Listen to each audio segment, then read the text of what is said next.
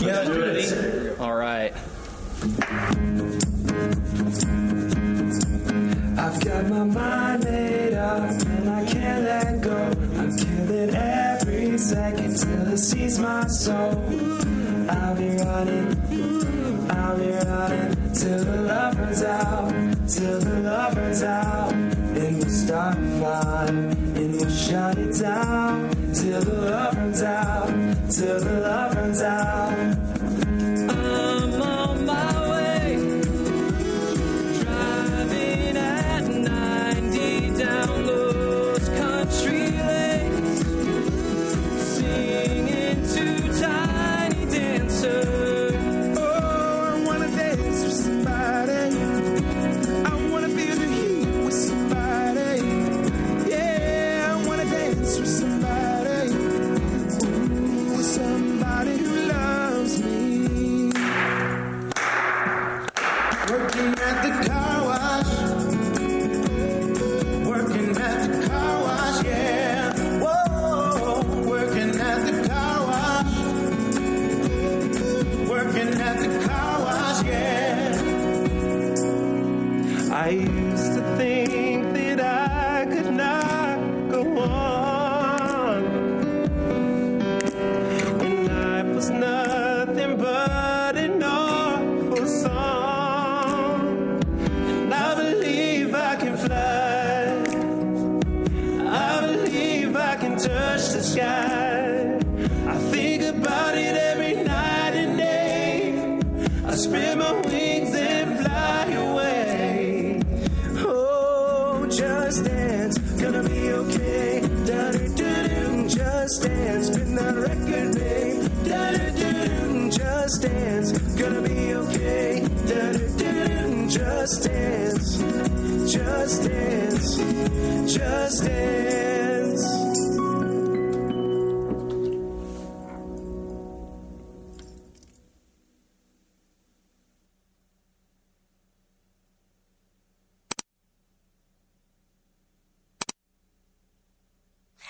Hey guys, it's Danielle. Thanks for tuning in. We have a lot of exciting things going on at Kensington I would love to tell you about. At Kensington, the sports references come naturally. You could say we have some crazy fans among us. So every year with the Super Bowl, we take time to pause from our current series and analyze the game. There's a lot of life lessons we can learn that we can apply to our own lives. It's fun, it's engaging, and it's humorous. It is the perfect service to invite someone to, especially that fan who might be a little reluctant to come to church at times. So come and join us as we learn about how it takes a team to win a game and how everyone has an important role to play.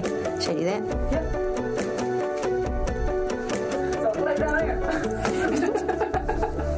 God has given Kensington a passion for building the kingdom near and far. We have over 10 global partners who are on the ground bringing Jesus to their communities. We support these partners with resources and with relationships. Our short-term trips bring us to the heart of what our partners are doing and gives us an opportunity to work together to bring the hope and love of Jesus to the nations. Our 2018 short-term trips are open to all with several locations including Latin America, Brazil, Haiti, India, Nepal, Kenya, and Israel, as well as special projects within the U.S.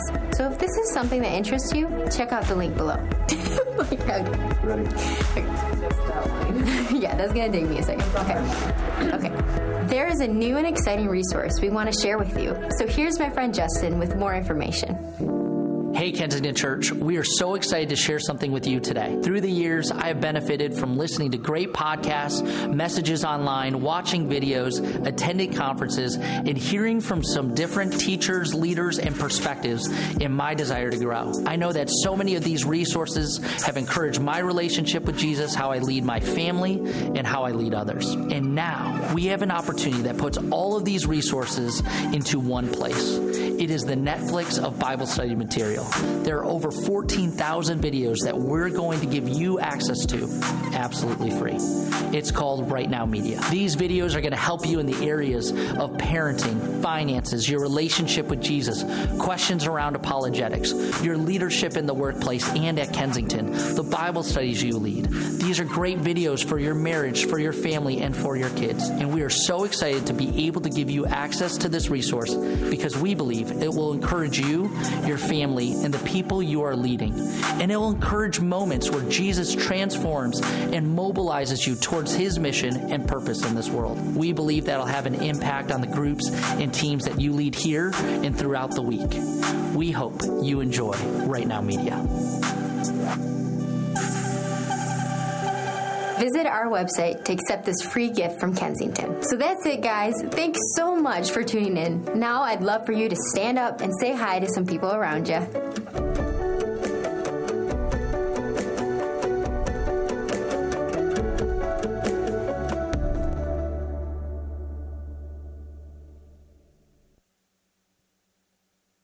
Baby smell still. Well, welcome.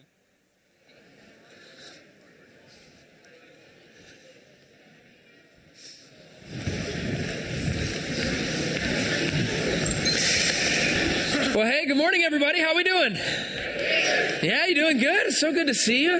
Man, is everybody's snow melted already? I still have one little pile in a bush. I almost took a hairdryer out there just to clear off everything, get it done. But, I figure it'll happen when it happens, and then it'll just get blanketed again. And that's what we'll deal with, but it's how it is. Well, hey, welcome to Kensington Church. My name is Josh Eisenhart. I'm the lead pastor here.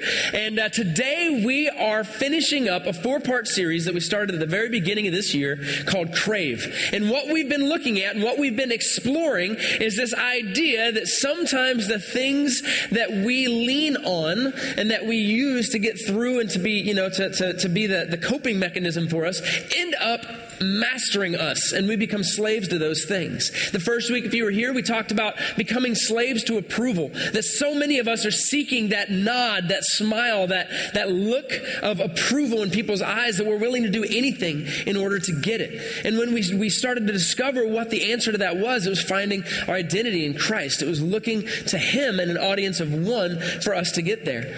We talked about substance abuse in week 2. We talked about the different substances that people become addicted to. Alcohol being probably the most prominent, but with coming up right behind that on its heels is the opioid epidemic that has been happening across America. We got to see dozens and dozens and dozens of people from all of our campuses make the courageous decision to show up at Celebrate Recovery. These last few weeks, we've seen a huge surge in people that are seeking out a breakthrough, seeking out an opportunity to find freedom from these things that are overcoming them. That's incredible.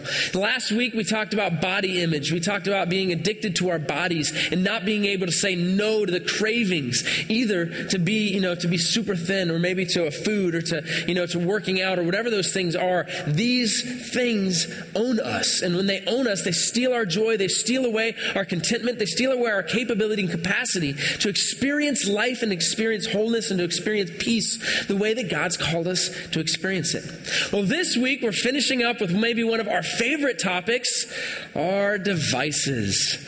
Oh, it was so fun. I was actually standing in the lobby today shaking people's hands, and I can't tell you how many people didn't even see me. They were walking and they're like, it's like, don't trip, because we have these things out all the time. Anybody seen any of those videos lately online of people falling into water fountains or down escalators or anything like that? Because they have these things in their hands. We've gotten to a point now where for many of us, it would almost be better if the backlit of our screen was just the camera showing where we were going, just so we could make sure we didn't hurt ourselves. But I remember when these things first came out. I was actually old enough. I grew up in a very interesting generation, because from my generation, I grew up in the time of there were still rotary telephones. If you're under 30, you're going, rotary what? But I remember going to people's houses and actually using a phone that was on a wall. You remember that? Back when you used to have a cord, you'd have the cord that was like 33 feet long and had all these tangles in it because you wanted to go take the phone and be private. And so you'd take the phone to your room, and then you'd have the clothesline that was there, and people would be walking through your house and, get the cord. And again, you talk to kids and they're like, the what? The cord? What do you mean? Like you always had to charge? Like, no, it's just, it's attached to the wall. And that wall had a wire that went to another wire to a place that had a switchboard, and that's how people communicated. I remember just not too long ago, man, my son was watching something on his iPad, and it was like through our Xfinity thing. I don't even understand half that stuff. And he comes in and he goes, Dad, I don't know what's wrong with the show. It's on something called Live. I'm not even sure what that means, but it won't let me pause or fast forward or rewind. What is this? I said, son, it means it's playing right now on the television. You're watching it as it's happening. He looks at it. He looks at me. He goes, that's awful. How do people, nobody should have to live that way, you know? It's like, and yet, it wasn't more than 20 or 30 years ago that the vast majority of the technology that we can't imagine living without didn't even exist. And because of that, it's as if a brand new designer drug was introduced to the market. Because we see these things, and man, we have access to the world's information. We have the ability to broadcast our every whim. We have the ability to hear and to see and to transfer, communication in ways we never could before. And yet, these things have the tendency to own us. And if we're not careful, these things dictate the direction and the quality of our lives. So I'm just going to ask you to do me a favor real quick. Go ahead and pull out your cell phone. I'm going to ask you for the rest of our service to put it in off mode. Not airplane mode, off mode. I'm just kidding. I know you won't do it. It's okay. But that feeling you just had where you went, oh, crud, I can't do that. What if? Because you're so important that during this 1 hour time frame, if someone can't get a hold of you, God forbid, right? Mine's not off either. But maybe that says something, right? Maybe, just maybe, that little skip in your heart or that little, I'm not doing this, he's not the boss of me, maybe speaks to something that we all should be aware of.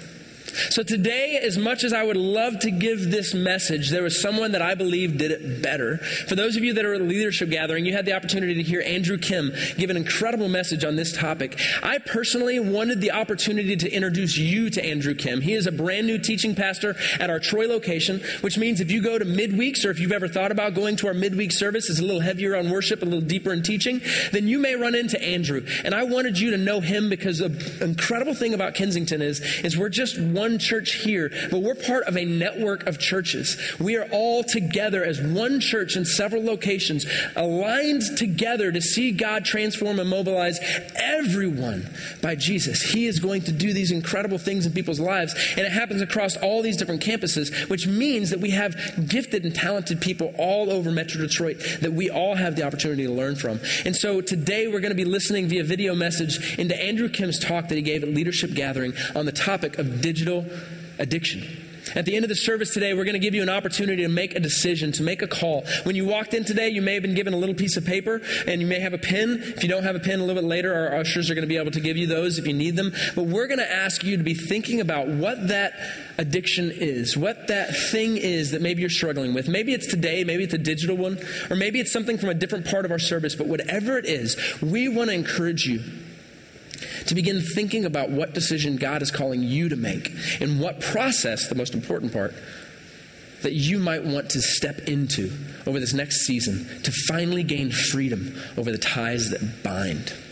So in just a second, I'm going to introduce Andrew, but as we are watching the beginning of this video and beginning with the message, we're also going to receive our offering. For those of you that are newer to Kensington, maybe this is your very first time here, welcome. We're so glad that you decided to be a part of this gathering. The reason we receive offering at Kensington is because we believe God is on the move through this organization, that He is doing incredible things in Nepal, He's doing incredible things in India, in Kenya, in South Sudan, in Egypt, in Cuba, in Brazil, in Israel, Palestine, all the different global partners we have, as well as right here in Detroit. We get to see thousands and thousands of people that are being transformed and mobilized by Jesus, both through our school partnerships in the community as well as all of our area churches. And we believe when we combine our resources and we align our resources, God does huge things. And so for those of you that choose to give and give generously, thank you so much for doing that. And as the pouches go through your rows and you decide to either give via that way or through online or through e-giving or app or any of the different ways,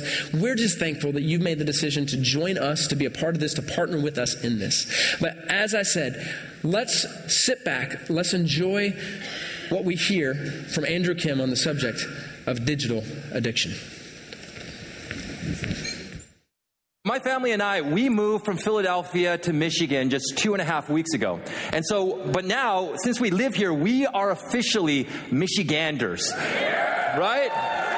And I actually had to Google that term, and I actually Googled a couple days ago, what do Michigan people actually want to call themselves? And 58% prefer that term, Michiganders. And so that's who I am, and that's who my family is, and we hope to be that for a very, very long time and not move ever again, hopefully.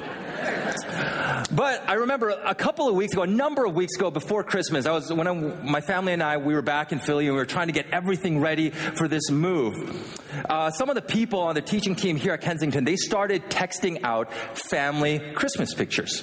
And so I didn't really know these guys, but I was on this part of this texting group, and so I started getting all of these texts. And I remember Dave Wilson, he sent out a picture of, just sort of an impromptu picture of him and his family just hanging out in the kitchen.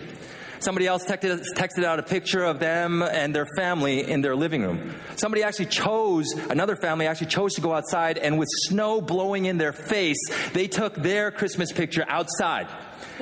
But Kevin Valentine, who is the lead pastor of our Orlando campus, he sent out this picture. Right? And you're going to see that in a moment. He sends out this picture. And I think we all recognize, because we've lived through it, this winter has been a rough one. And it's been a rough one not just for us, but for so many other people in this country. But apparently in Florida, it's still been absolutely amazing. So the day that I got Kevin's text, I remember in Philly, it was cold, it was windy, it was cloudy, it was just absolutely miserable. So I remember standing in my living room, and I got his text. And so I opened it up, and I looked at the picture, and I looked at his beautiful family standing outside of their home in the bright, warm sunshine, basking in all of that, in front of their palm trees, not a cloud in the sky, not a snowflake on the ground. And I looked at that picture for a couple of seconds. And then I looked outside my window at the cold, at the wind, at just the misery that was outside. And then I looked at the picture again. And I thought to myself, that's a pretty nice looking family. And then I looked outside.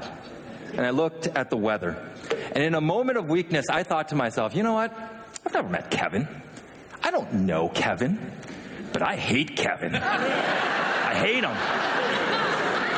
And it was because I was feeling envious. I was feeling discontent. I wanted to be where he was. I wanted to go outside in my shorts and take a Christmas picture outside in front of my palm trees. But obviously I couldn't do that.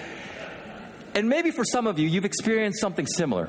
I know many of you have experienced something similar on social media, because it happens so much. This happens so much that they've actually created a term for it, which is called Facebook depression. And Facebook depression happens when we compare our lives to the Facebook lives of other people, which can leave us feeling envious, discontent, and it can even lead to feelings of depression. And of course, it doesn't just happen with Facebook, because we all know that only old people use Facebook. But it happens with so many of the other social networking sites as well. And the reason it happens is because when we go online and we see someone's online social media profile, we're only seeing the best. We only see the most exciting, the most fun, the most interesting, the most successful parts of their life. And so when we go online and we see the best of people's lives, both personally and professionally, it's easy to start thinking that their life is so much more exciting than ours. It's easy to start thinking that their career is so much more successful than our career. And it's so easy to think that their leadership is so much more effective than ours. And it's easy to begin thinking that there's something missing, something wrong with us.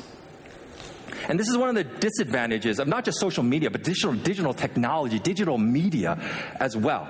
And of course, when it comes to digital technology, there are so many advantages. Like, it allows us to be better connected to one another. It allows us to have more access to more information than ever before in history. It also allows us to get jobs. That's how I got this position. It all started with me just friending somebody on Facebook, and then it just went on from there. It snowballed from there. So there are so many advantages. But as many of you know, there are a ton of disadvantages as well.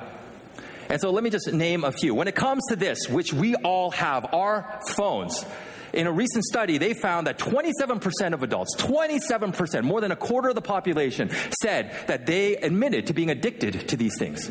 And that number rises to 50% for teens. Because we're so attached to these things, 40% of people admit to using this while sitting on the toilet, which means, and you know who you are. You all know who you are. Come on now. Which means that, for so many of you here, I never, ever want to touch your phone. But you know what the funny thing is? You shouldn't want to touch mine either. Ever. Ever. I'm part of that 40%. Absolutely. But that thing, our phones, are also the source of a lot of discord in our families. 77% of parents and teens say that they have argued about smartphone usage. When it comes to digital media, this is a crazy statistic. The average American consumes 12 hours and 7 minutes every single day of digital media. And that includes multitasking, because a lot of us will have the TV on and we'll be looking at our phones, we'll be on social media or reading a story or something like that. And so it includes both. But 12 hours and 7 minutes. And as a result, and because we live in an increasingly digitized world, according to the National Center for Biotechnology Information, the average human attention span has gone from 12 seconds back in the year 2000 to now 8 seconds, which is a full second less than that of a goldfish. So congratulations to us on that incredible accomplishment. And so that's the world that we live in now. A world where we are immersed in digital technology. And so the question is, for us as leaders, what are we supposed to do? How are we supposed to live? How are we supposed to lead in this world? Because, of course, digital technology, as I mentioned, it has a ton of advantages, but a ton of disadvantages as well. But even with all the disadvantages, I don't believe the solution for us as leaders is for us to abstain from digital technology. And I think if we actually tried to do that, that'd be a really, really hard thing to do. And it would make it difficult for us to lead. And a few reasons why I believe we shouldn't abstain from it, not only because digital technology has a lot of benefits, but also because I don't think there's anything wrong with digital technology in and of itself. But where I believe the problem lies is within you and me, and the fact that we fail to develop healthy habits in this area of our life. So the big question that I want to address today is, what are some habits that you and I can adopt as leaders that will allow us to use these God-given tools in a healthy manner? That's what I want to talk about today. And I wanted to give you just 3 thoughts concerning that. The first is a leadership principle called self-differentiation. And I was first introduced to this principle a number of years ago by my wife, Robin, who's a marriage and family therapist. And the reason she knew about it was that this principle originated in that field with a man by the name of Dr. Murray Bowen. And then a rabbi and family therapist named Edward Freeman, he took it and he adapted it into a leadership principle. And today I'm going to tell you just one basic but foundational aspect of self-differentiation. But if you want to know more, because it is truly a fascinating principle, I'd encourage you to read his book, A Failure of Nerve. But according to Friedman, according to him, a self-differentiated leader is somebody who has a strong sense of self. They understand who they are. And because they do, they're able to separate themselves. They're able to differentiate themselves from the emotions, the expectations, and the desires of other people while, and this is an important part, while continuing to be connected to that person in relationship. And in many ways, self-differentiation is similar to this whole idea of kingdom identity, which Jamie Winship has talked about here in the past. But let me give you some examples of what a self-differentiated leader looks like. A self-differentiated leader, when someone comes to them and is angry, is critical, is frustrated with them, and just unloads on them, which probably many of us have experienced as leaders.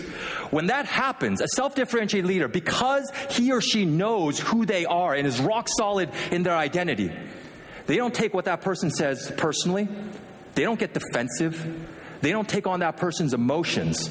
But they're able to listen and then respond in a calm, steady, non-anxious manner. And afterwards, they don't cut off that person and say, hey, you know what? You criticized me, you hurt my feelings, so we're done. That's not what they do, but they continue to be connected to that person in relationship. A A self-differentiated person is also able to say no. They're able to draw firm boundaries. They're also able to make hard decisions that they know are right, but will be unpopular because you know what? They're not a people pleaser because they understand who they are. They have a strong sense of self. And the most self-differentiated person who ever lived on this earth was someone that maybe you've heard of. His name was Jesus. And Jesus, when you look at the scriptures, when you look at the Gospels, he understood who he was and why he was here. So when people came at him, people like the Pharisees, and they were angry and they were critical and they were asking him, why would you ever do this? That's the stupidest thing to do. He wasn't defensive. He didn't take it personally. He didn't take on their emotional baggage. But he listened to them, even though he knew what they were going to say and what they were thinking. But he still listened to them and then responded in a non-anxious manner. Jesus also had no problem saying no and drawing hard boundaries. And if you look at his life, he said no a lot, not just with his words, but also with his actions. He passed by a ton of people who probably desperately wanted to be healed. He passed by people who were sick, had physical ailments. He could have healed them in a moment. But he said no. He said no a lot. Jesus also had no problems making hard decisions and also making statements that he knew were correct but would be wildly unpopular, like saying he was the Son of God. That was a pretty unpopular one, and it eventually got him killed. But he was able to do all of these things because he had a strong sense of self, because he understood his identity. And this principle, I feel like, is so applicable and so important for us as leaders who are living in this digital world to understand. Because if you're a self-differentiated leader, if we're not self-differentiated, actually, I should say, that one of the things that we're going to try to do, if we don't have a strong sense of self, we're going to try to gain our approval, our validation, maybe even our identity from places like social media. From the number of followers that we have or don't have, from the number of likes that we get or shares or retweets that we get or don't get. If we're not self-differentiated, when you get that email from that person just ripping you apart, or that comment or that text or whatever it is, if we don't have a strong sense of self, we're going to take it personally, we're going to get defensive, and we might even respond in the same way and say, you know what, I'm done, and just cut off the relationship. And probably every single one of us here have experienced something like that, or we've at least seen something like that. An email exchange, it might have been an exchange on social media where somebody said something terrible and the other person said something just twice as terrible, and it just went back and forth and back and forth. And whenever I see something like that, I wonder to myself, and maybe some of you guys have as well, that whenever I read a thread like that, I'm thinking, those words actually went from your brain to your fingers. You typed that out on your computer or on your smartphone, may have even reread parts of it, and still thought it was okay to press send? Really? But yet, for every single one of us here, we've probably seen something like that, either personally or professionally, because it happens every single day. But imagine with me, if every single one of us here were self-differentiated, and that we understood who we were, and that our identity came from who we are in Christ, the fact that we are chosen, the fact that we are sons or daughters of the King, that we are new creation people, that we are loved and cherished more than we could ever understand or imagine. And so when we got that email, when we got that message, when we got that text, rather than being defensive, rather than taking on that person's emotions, we responded, we listened, and then we responded in a calm, steady, loving, non-anxious manner, and then continued in relationship with that person. Because we understood who we are. We understand who we are. Imagine if every single one of us did that with our friends, with our family, which can sometimes be the toughest, in our workplaces. Imagine if we led like that. How powerfully it would communicate Jesus to the people around us and to a world that is in such desperate need of him. But if that's going to happen, what it requires for us to do, it requires for us to be self-differentiated. It's an incredible, incredible leadership principle. But in addition to self-differentiation, something else that we have to do as people living in the digital world is that we also have to exercise, I believe, something called portion control. And portion control, it's really rooted, when I think about it, it's really rooted in what the Apostle Paul says in 1 Corinthians chapter 10, where he says, everything is permissible, but you know what? Not everything is beneficial. And as a kid, I grew up in Vancouver, Canada. Not Vancouver, Washington, but the real Vancouver, Canada. Anyone ever been there before? Vancouver? Awesome. A lot of you guys have. And so for those of you who have been there, you understand that Vancouver is one of, if not the most beautiful place on this earth. It's absolutely breathtaking place. And that's where I grew up. And I grew up going to church. And after church, what my mom would usually do was that she would take us out to lunch. And she would take us out to lunch, usually to this one restaurant, which was a buffet. And when I tell people the name of this place, they sort of chuckle and they sort of give me this funny look, because the place was called Uncle Willie's.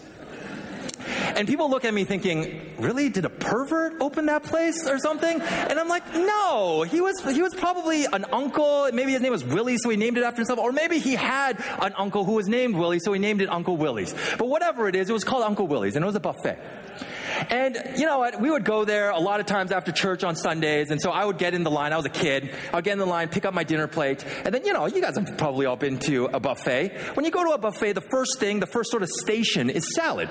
And I hate salad. So I would just walk by the salad place, and I would go straight to the good stuff, the entree. And I would pile my plate full of mashed potatoes and French fries. And then I would go to macaroni and cheese. And then eventually I would get to, at the very end, I remember, was the meat station. And they would always have two types of meat. They would have roast beef and ham. And remember, I'm a kid, and I remember this one time so distinctly that I was standing there at the meat station, and I wanted ham, but I couldn't think of the word ham. So I said, pig, please. And that's what happened. So they gave me the ham, and that was what happened. But growing up, I was a little bit of a chubby kid. I was a little bit overweight. So one time, I was like, you know what, I want to lose some weight. I want to drop some pounds. But I'm going to this buffet. And one of the things that I knew as a kid was that if you want to lose weight, eat less. And so I went to this buffet like we usually did on this Sunday to Uncle Willie's, and I looked at the plates at the very beginning, and I said, you know what? I'm not going to get the big plate today. I'm going to get the small little plate. Right? The little salad plate, the dessert plate that's maybe 5 inches, I don't even know, 4 inches in diameter. And so I said, if I get this plate, it'll prevent me from taking too much food. And so I took that little plate.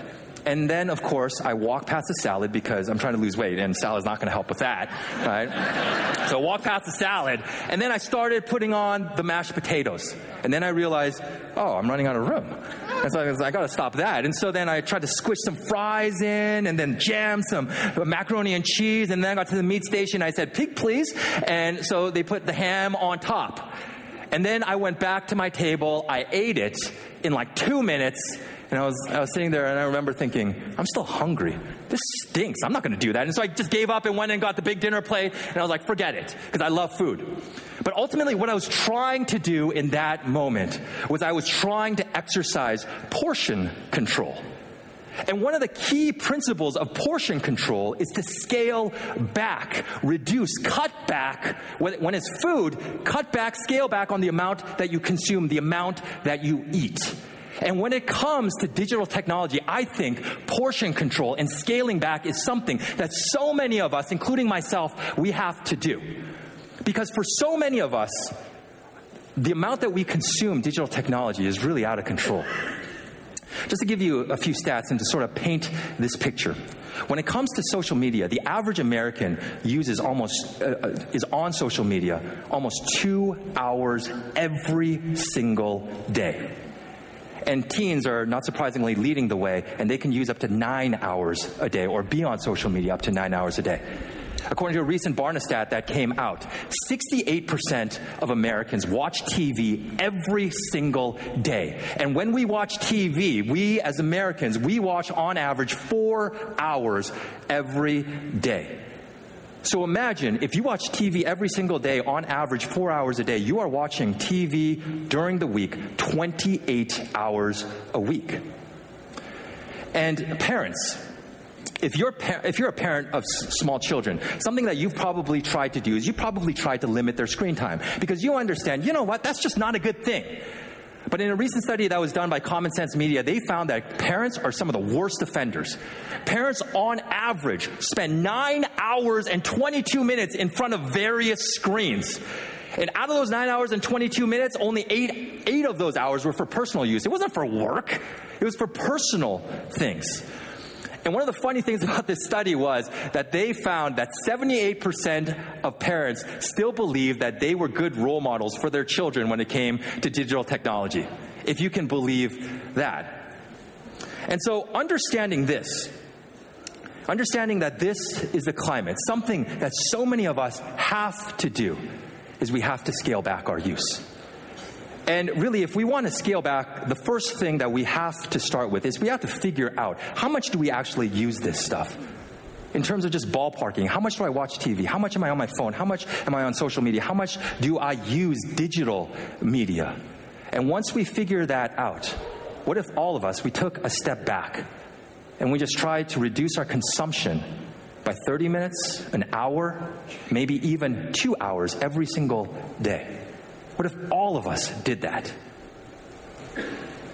And prior to coming to Kensington, I was a young adult pastor at a church out in Philadelphia. And so I had this conversation with so many college students, young professionals, as well as their parents.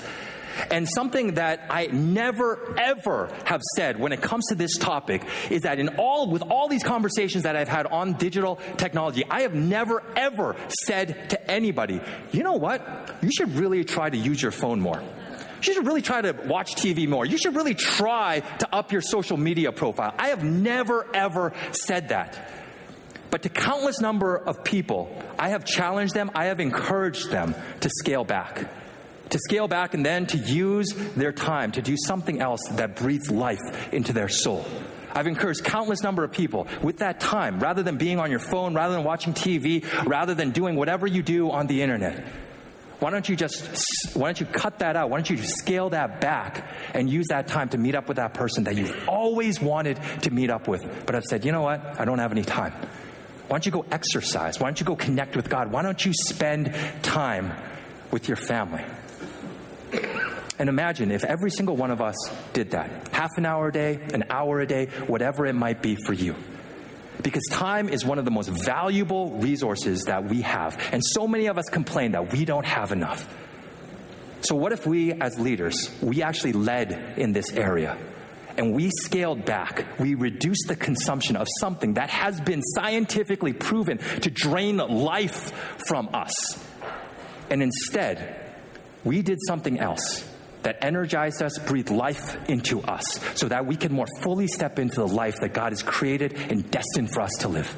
If every single one of us did that, I believe that we would be able to lead more powerfully and more effectively in the spheres of influence that God has placed us in. Scale back. But at the same time, also, in regards to this whole idea of portion control, I think it's so important for us to schedule time if we want to get this under wraps. And what I mean by schedule time is really, you can think of it two ways. The first is to schedule time in the day where you say, you know what, it's during these hours that I'm going to watch TV. It's during these hours that I'm going to be on social media. It's during these hours I'm going to do whatever it is.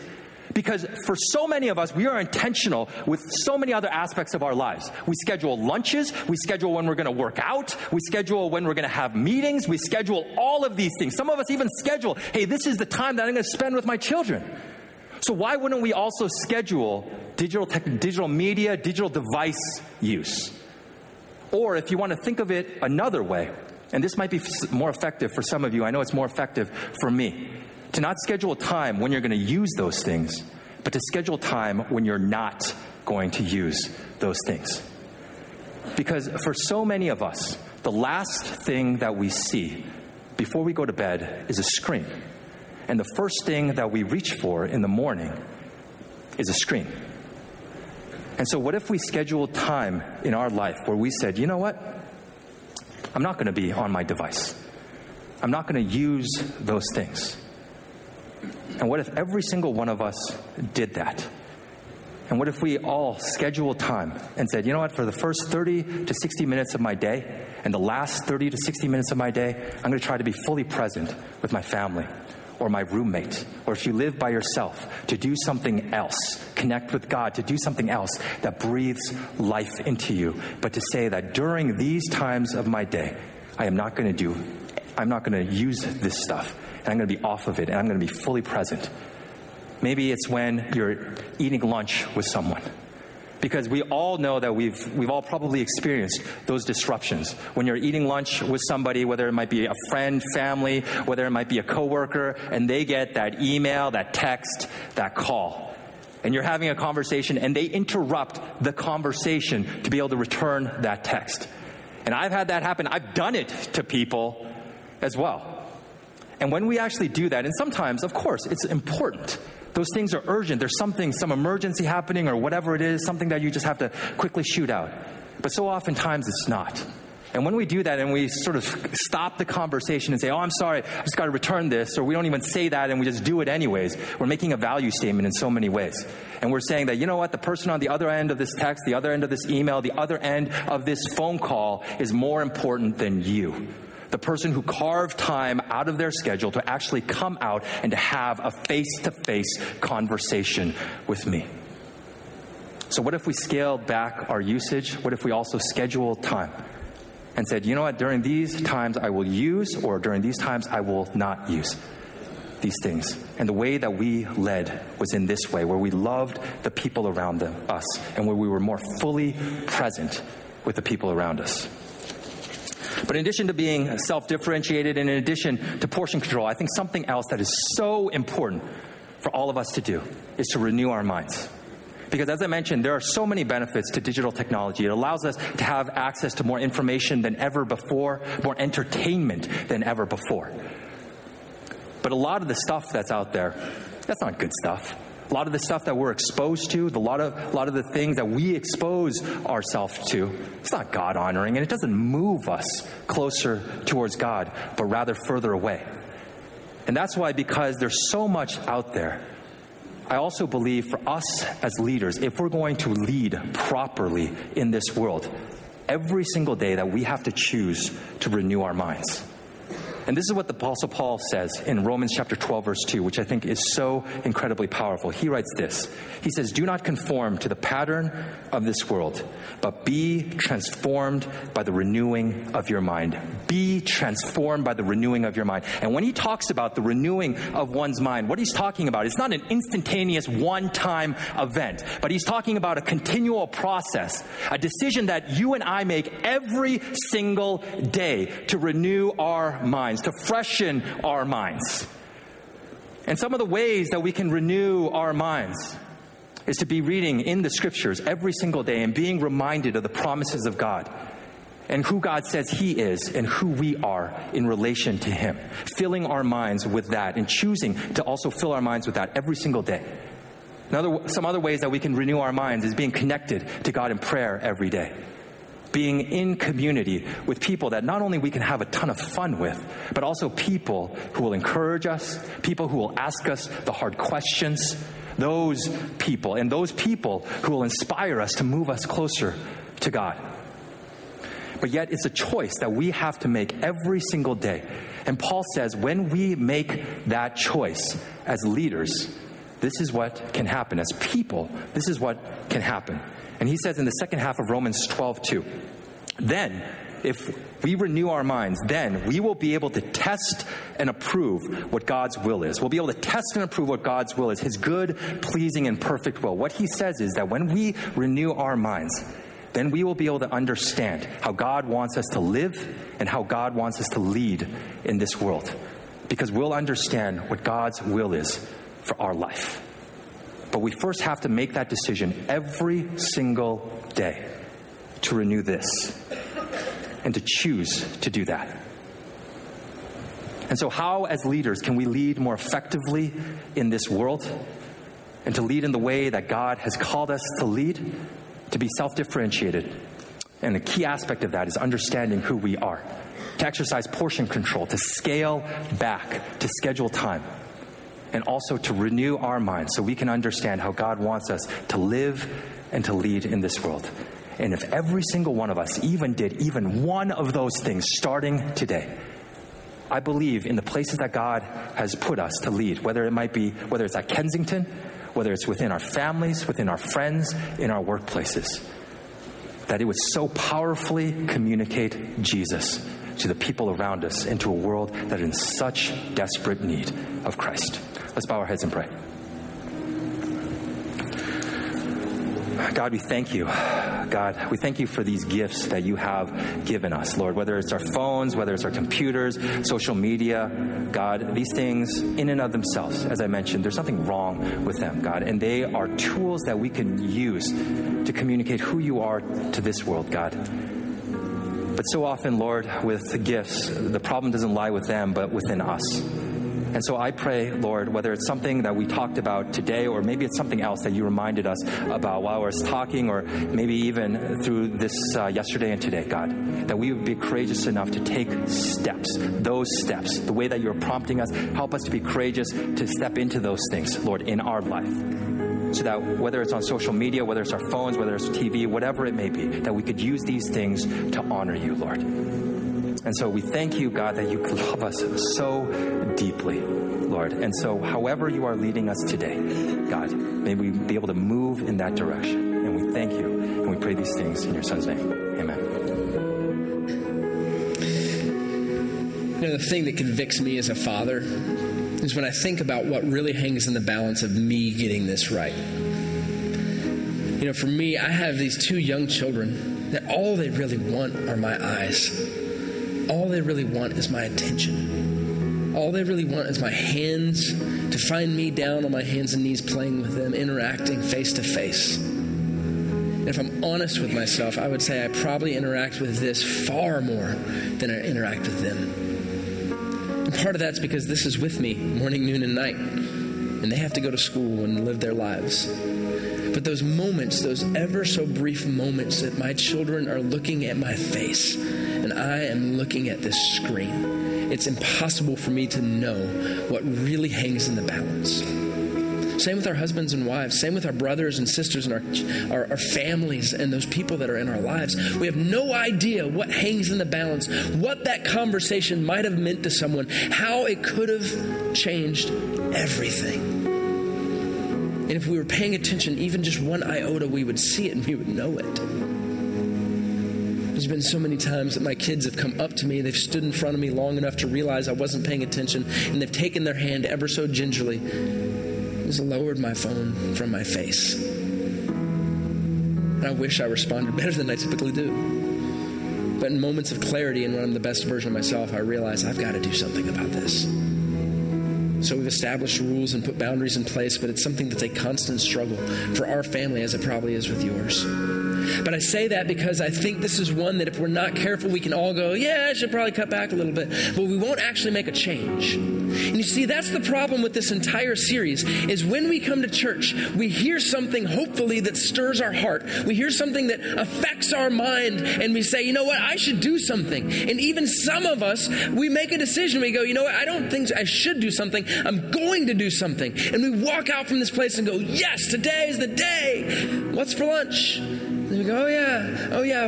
And then we just kind of, by Monday or Tuesday, we go, wasn't I supposed to be doing something? I forget. And we move back into our substance abuse, or our need for approval, or our body image issues, or we continue to pull this phone or this screen out and leverage it to fill the hole inside of us that only Christ can fill. To miss out on the relationships that God strategically placed us in life for. And so today we're going to ask you to do something. We gave everybody a little sheet of paper, 3x5 card when you came in today. Would you go ahead and pull that out? If you have a pen, go ahead and pull that out too. And as a matter of fact, we have our ushers ready. If you need a pen, would you just raise your hand up, just put it up real high. Our ushers or greeters will come by and bring a pen to you.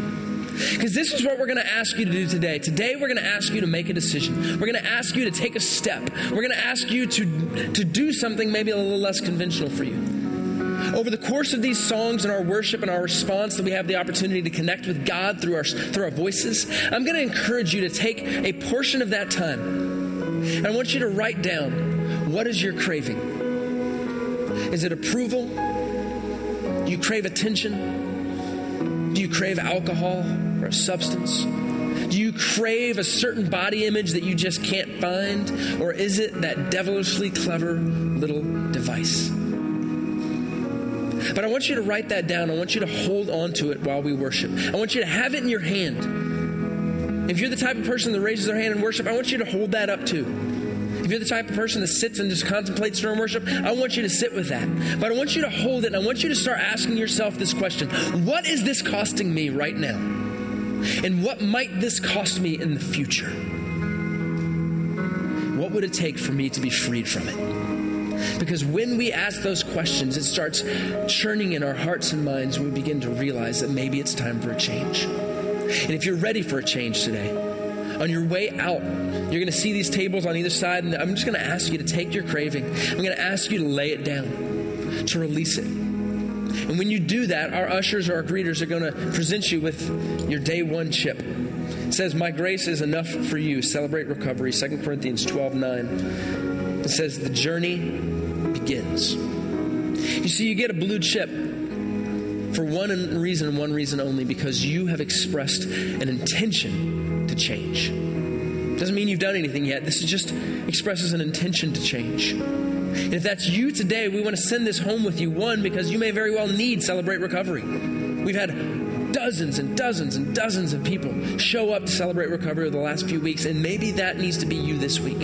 Or maybe you need to set boundaries around your digital devices and the devices of your children. Or maybe you need to seek out a professional counselor or an accountability group or a small group, or you just need to connect in some way with people that can help you be accountable and do the things you know, the process you need in order to change. Guys, if you leave here today only feeling like you got a good idea and a good understanding, but you didn't make strategic choices of how you're going to live your life differently, you will see no difference. We must make the decision to act and to change something about ourselves. And it begins today, and it begins here.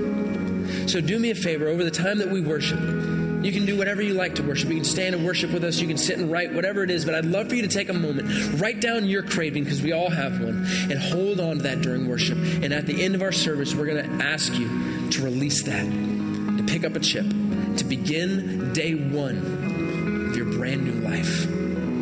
Let's worship together.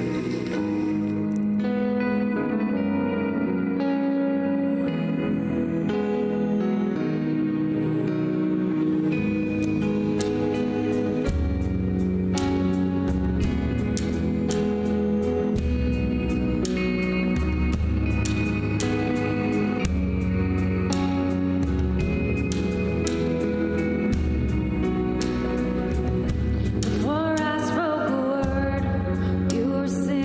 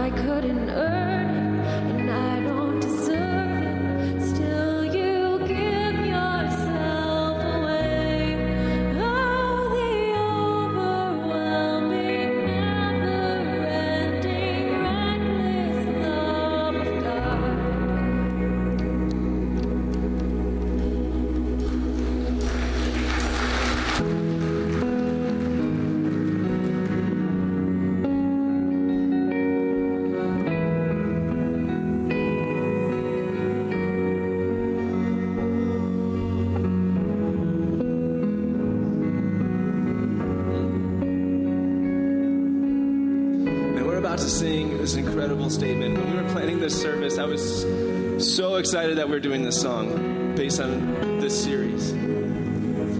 By your Spirit, I will rise from the ashes of defeat. The resurrecting King is resurrecting me. And I just love that picture because me and my kids have been in the ashes trying to rebuild a life that actually was destroyed by this as a tool. This was the tool that was used to destroy my marriage, to destroy my family.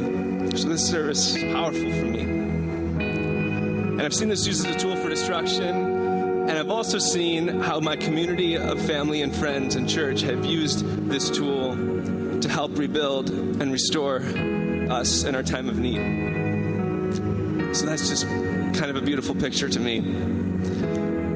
But for those of us who are taking this seriously today, and for those of us who are going to lay something down, may we destroy something together in each of our lives today. And from the ashes of what we destroyed, may we rise up through the Spirit of God, be resurrected into a beautiful and bright future. So if you want to stand and sing this with us, I would love to invite you to this true and powerful statement. By your Spirit, I will rise from the ashes of defeat. Let that be our story. Come on. By your Spirit, I will rise from the ashes of defeat. The resurrected King is resurrecting me. In your name I come alive to declare your victory. The resurrected King is resurrecting me. By your Spirit I will rise from the ashes of defeat. The resurrected King is resurrecting me. In your name I come alive to declare your victory. Come on. The resurrected King is resurrecting me. By your Spirit I will rise from the ashes of defeat. The resurrected King is resurrecting me. In your name I come alive to declare your victory. The resurrected King is resurrecting me. By your Spirit I will rise from the ashes of defeat. The resurrected King is resurrecting me. In your name I come alive to declare your victory. The resurrected King is resurrecting me.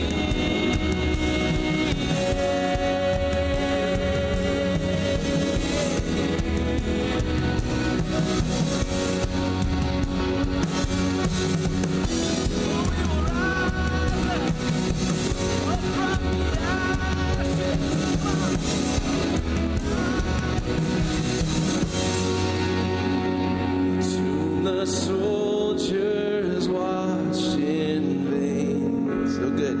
Was borrowed for 3 days. His body there would not remain. Our God has robbed the grave. Yeah, our God has robbed the grave.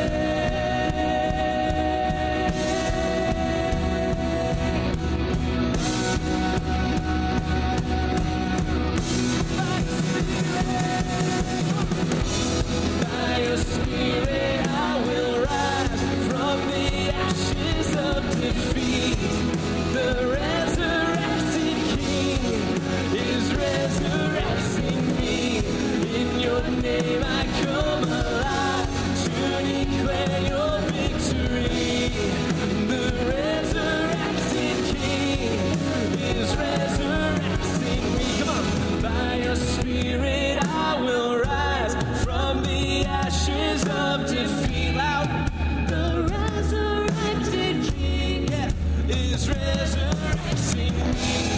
In your name I come alive to declare your victory. The resurrected King is resurrecting me. By your Spirit I will rise from the ashes of defeat. The resurrected King is resurrecting me. In your name I come alive to declare your victory. The resurrected King is resurrecting me. The resurrected King is resurrecting me.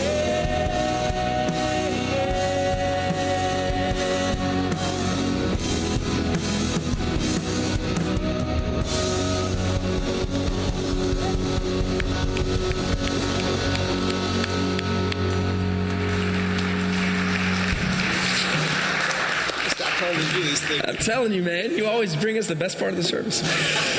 Oh, man. I don't know about you, but when I have the opportunity to hear profound truth, sometimes things I don't necessarily want to hear, but I need to hear, and then I have the opportunity to kind of solidify that with my church community and worship and response, I feel like God does big things. And He's been doing big things through this whole series, and I hope He continues to do so. As we said before, my hope is that you have that token now. You have that thing, that craving that you're choosing to overcome in this next season of your life. And when you leave today, I hope that you will choose to lay it down, that you'll pick up one of these blue chips, and that today will be day one for you. Today will be the first day of the rest of your life, that you will make better choices, filled with the Spirit of God and the power of the Holy Spirit within us to do those things.